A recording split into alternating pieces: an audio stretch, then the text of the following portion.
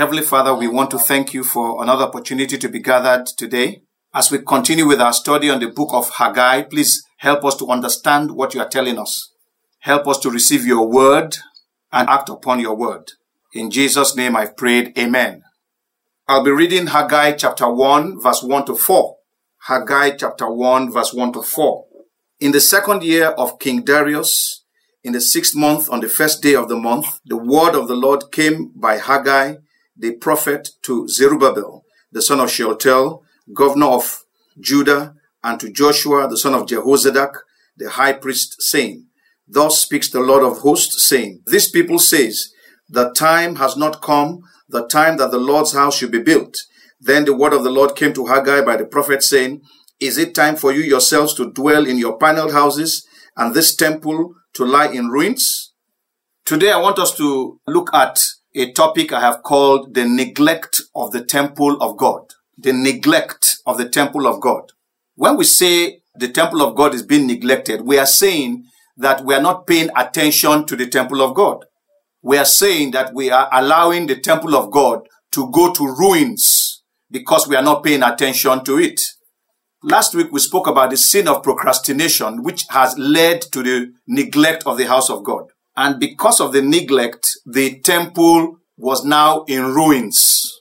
While Haggai was telling Zerubbabel and Joshua what God was saying about the temple they had abandoned due to neglect, Jesus, the Son of God, is speaking to you and I about the temple, the sanctuary of God, the dwelling place of God, which we have abandoned. We had said at one time that the book of Haggai speaks of the historical events that happened at the time. It is also speaking to us today about spiritual issues. So although the Lord Jesus Christ may be speaking about a physical building, he is more importantly speaking to us about the spiritual building or temple of God. In 1 Corinthians chapter 3 verse 16, the Bible tells us that we are the temple of God and that the Spirit of God lives in us.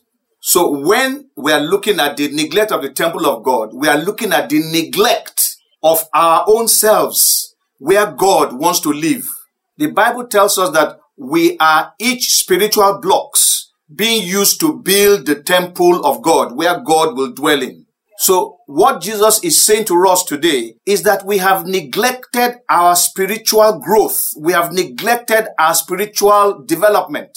And even though we have neglected our own spiritual growth and development, we are nonetheless paying attention to our careers. We are paying attention to our businesses. We are paying attention to our public image and so on and so forth. It is not that God does not want us to focus on our careers and other things. It is just that God wants us to focus more on our spiritual development. For instance, when Solomon became king, he embarked on 2 building projects. One was the temple of God, which he spent 7 years building. The second was his royal palace, which he spent 13 years building. But God did not complain because Solomon built the temple of God first. God is saying, build your spiritual life first before you start talking about career, business, and other things. In Matthew chapter 12, verse 43 to 45, Jesus told about a man out of whom an evil spirit was cast out. And after the evil spirit was cast out of that man, the evil spirit went around looking for a place to stay, but found none. So the evil spirit said, let me return to where I was cast out from and see if there is still space for me to stay there. And when the evil spirit got there, he saw that the place was clean, empty. The man had done nothing. So he went and took 7 other spirits more wicked than him, and they re-entered that man. And the end of that man's life was worse than at the beginning.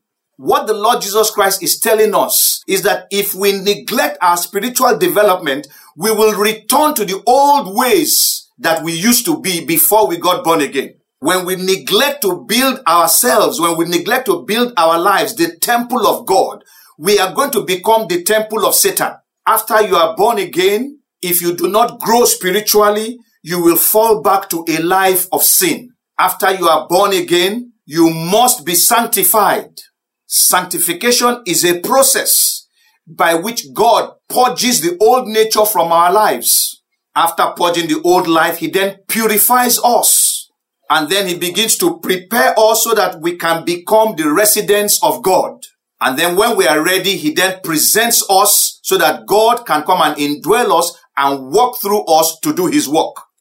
Sanctification is a process whereby we get the nature of God. And when we get the nature of God, the Spirit of God can then indwell us. I need to explain something about the work of God right now. There is nobody that can do the work of God except God. But when God wants to do his work, he will do his work through you and I. But before he does his work through you and I, he must first do his work in us.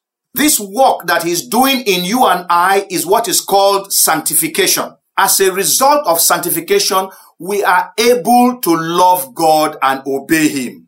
Without sanctification, we cannot obey God. And God cannot force you to be sanctified, just as he cannot force you to be born again. So what God does is he will obtain permission from you to allow him sanctify you. If we grant him permission, he will sanctify us. But if we don't give him permission, he will not sanctify us. So how does this happen? First, I'm going to tell us what we need to do so that we can be sanctified. And then I will tell us how we don't give God permission to sanctify us. Sanctification happens as we get into private Bible study and we attend public Bible study. Sanctification takes place as we pray, haven't heard the word of God. We are sanctified the more as we obey the instructions of God from our Bible studies. And even when we fall into sin, but we repent immediately, sanctification will still take place. If I refuse to do private Bible study or attend church Bible study, I am not giving permission to the Holy Spirit to sanctify me. If I refuse to pray when God says pray, then I am saying to God, I don't want to be sanctified. When God's word tells me to do something and I refuse to do it, I am saying to God, I don't want to be sanctified. When I have gone wrong against God and the Spirit of God says to me, repent, and I refuse to repent, I am refusing sanctification. So like the children of Israel were procrastinating, I can also procrastinate and refuse to be sanctified. So for example, when I forgo my Bible study so that I can do my business, what I am saying is that it is not yet time to build the house of God. When I refuse to pray in the morning before going out for anything, I am saying it is not yet time to build the house of God. But whilst I am refusing to build the house of God, I am going about building my business. I am going about building my career. I'm going about building my education and so on and so forth. Everything that we need to build the house of God has been supplied by God. God has given us pastors. He has given us his word. He has given us the grace to be able to pray and so on and so forth. But when we refuse to follow the word of God, then what we are saying is that we are not ready to build our lives. For Solomon's temple, David, his father, provided everything that he needed to build that temple. For Zerubbabel's temple, King Cyrus provided everything that was needed to build that temple. In the same way, God is providing everything that you need, you yourself need, to build this temple in you. This discussion we are having is one of the resources that God has provided for you to be sanctified. This discussion we are having is one of the resources that God has provided for your spiritual development. So if you do not take it seriously and view it as something to grow by, you are, in other words, neglecting the temple of God, which is you. I will close by reading Hebrews chapter 5, verse 12, and I'll read it to Hebrews chapter 6, verse 3.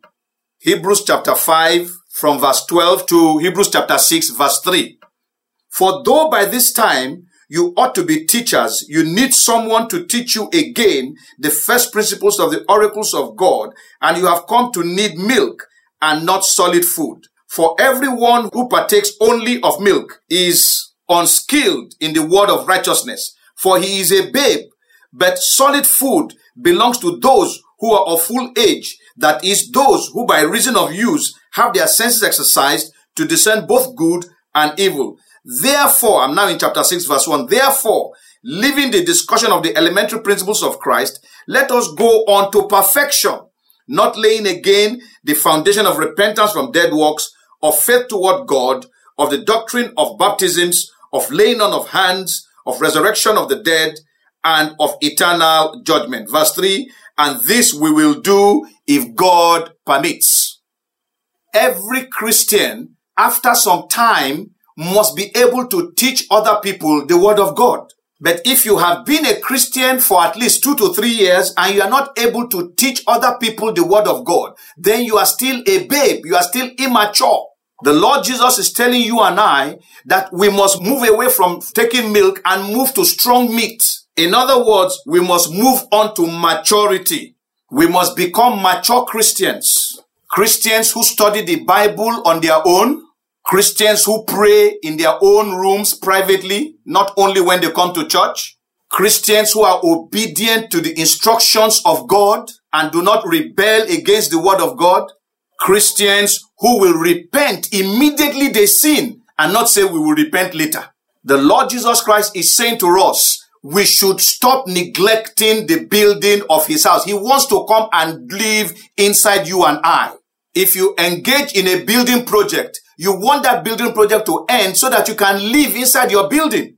But if the workmen are always delaying, when you say they should come, they will come late or they will refuse to come, then it means that they are delaying your building project and you cannot live in your building. And this is the situation that we are at now. Jesus wants to come and live in us, but we are always procrastinating. We are always delaying. We are really neglecting the house of God. It is time for us to return to the word of God. It is time to begin to read our Bible every day. It is time to go back to praying every day. It is time to go back to being obedient to the word of God. It is time to return to instant repenting.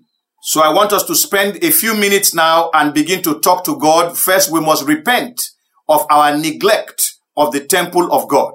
And then we must now say, Father, give me the grace to study your word. Give me the grace to pray. Give me the grace to be obedient. Give me the grace to repent immediately sin is pointed out to me. Let's go ahead now and pray. Heavenly Father, we want to thank you for this meeting today. Thank you for your chastening word upon our lives. We repent of our neglect of the house of God, which is our bodies. We repent of always putting you last instead of putting you first. From today onward, I pray for the grace of God upon our lives. The grace to study and receive understanding of your word. The grace to pray when we ought to pray. The grace to obey your instructions. The grace to repent immediately sin is pointed out in our lives. Indeed, Lord, the grace to submit ourselves to your sanctifying work so that you can come and live in us and do your work through us. This we ask in Jesus' name. Amen.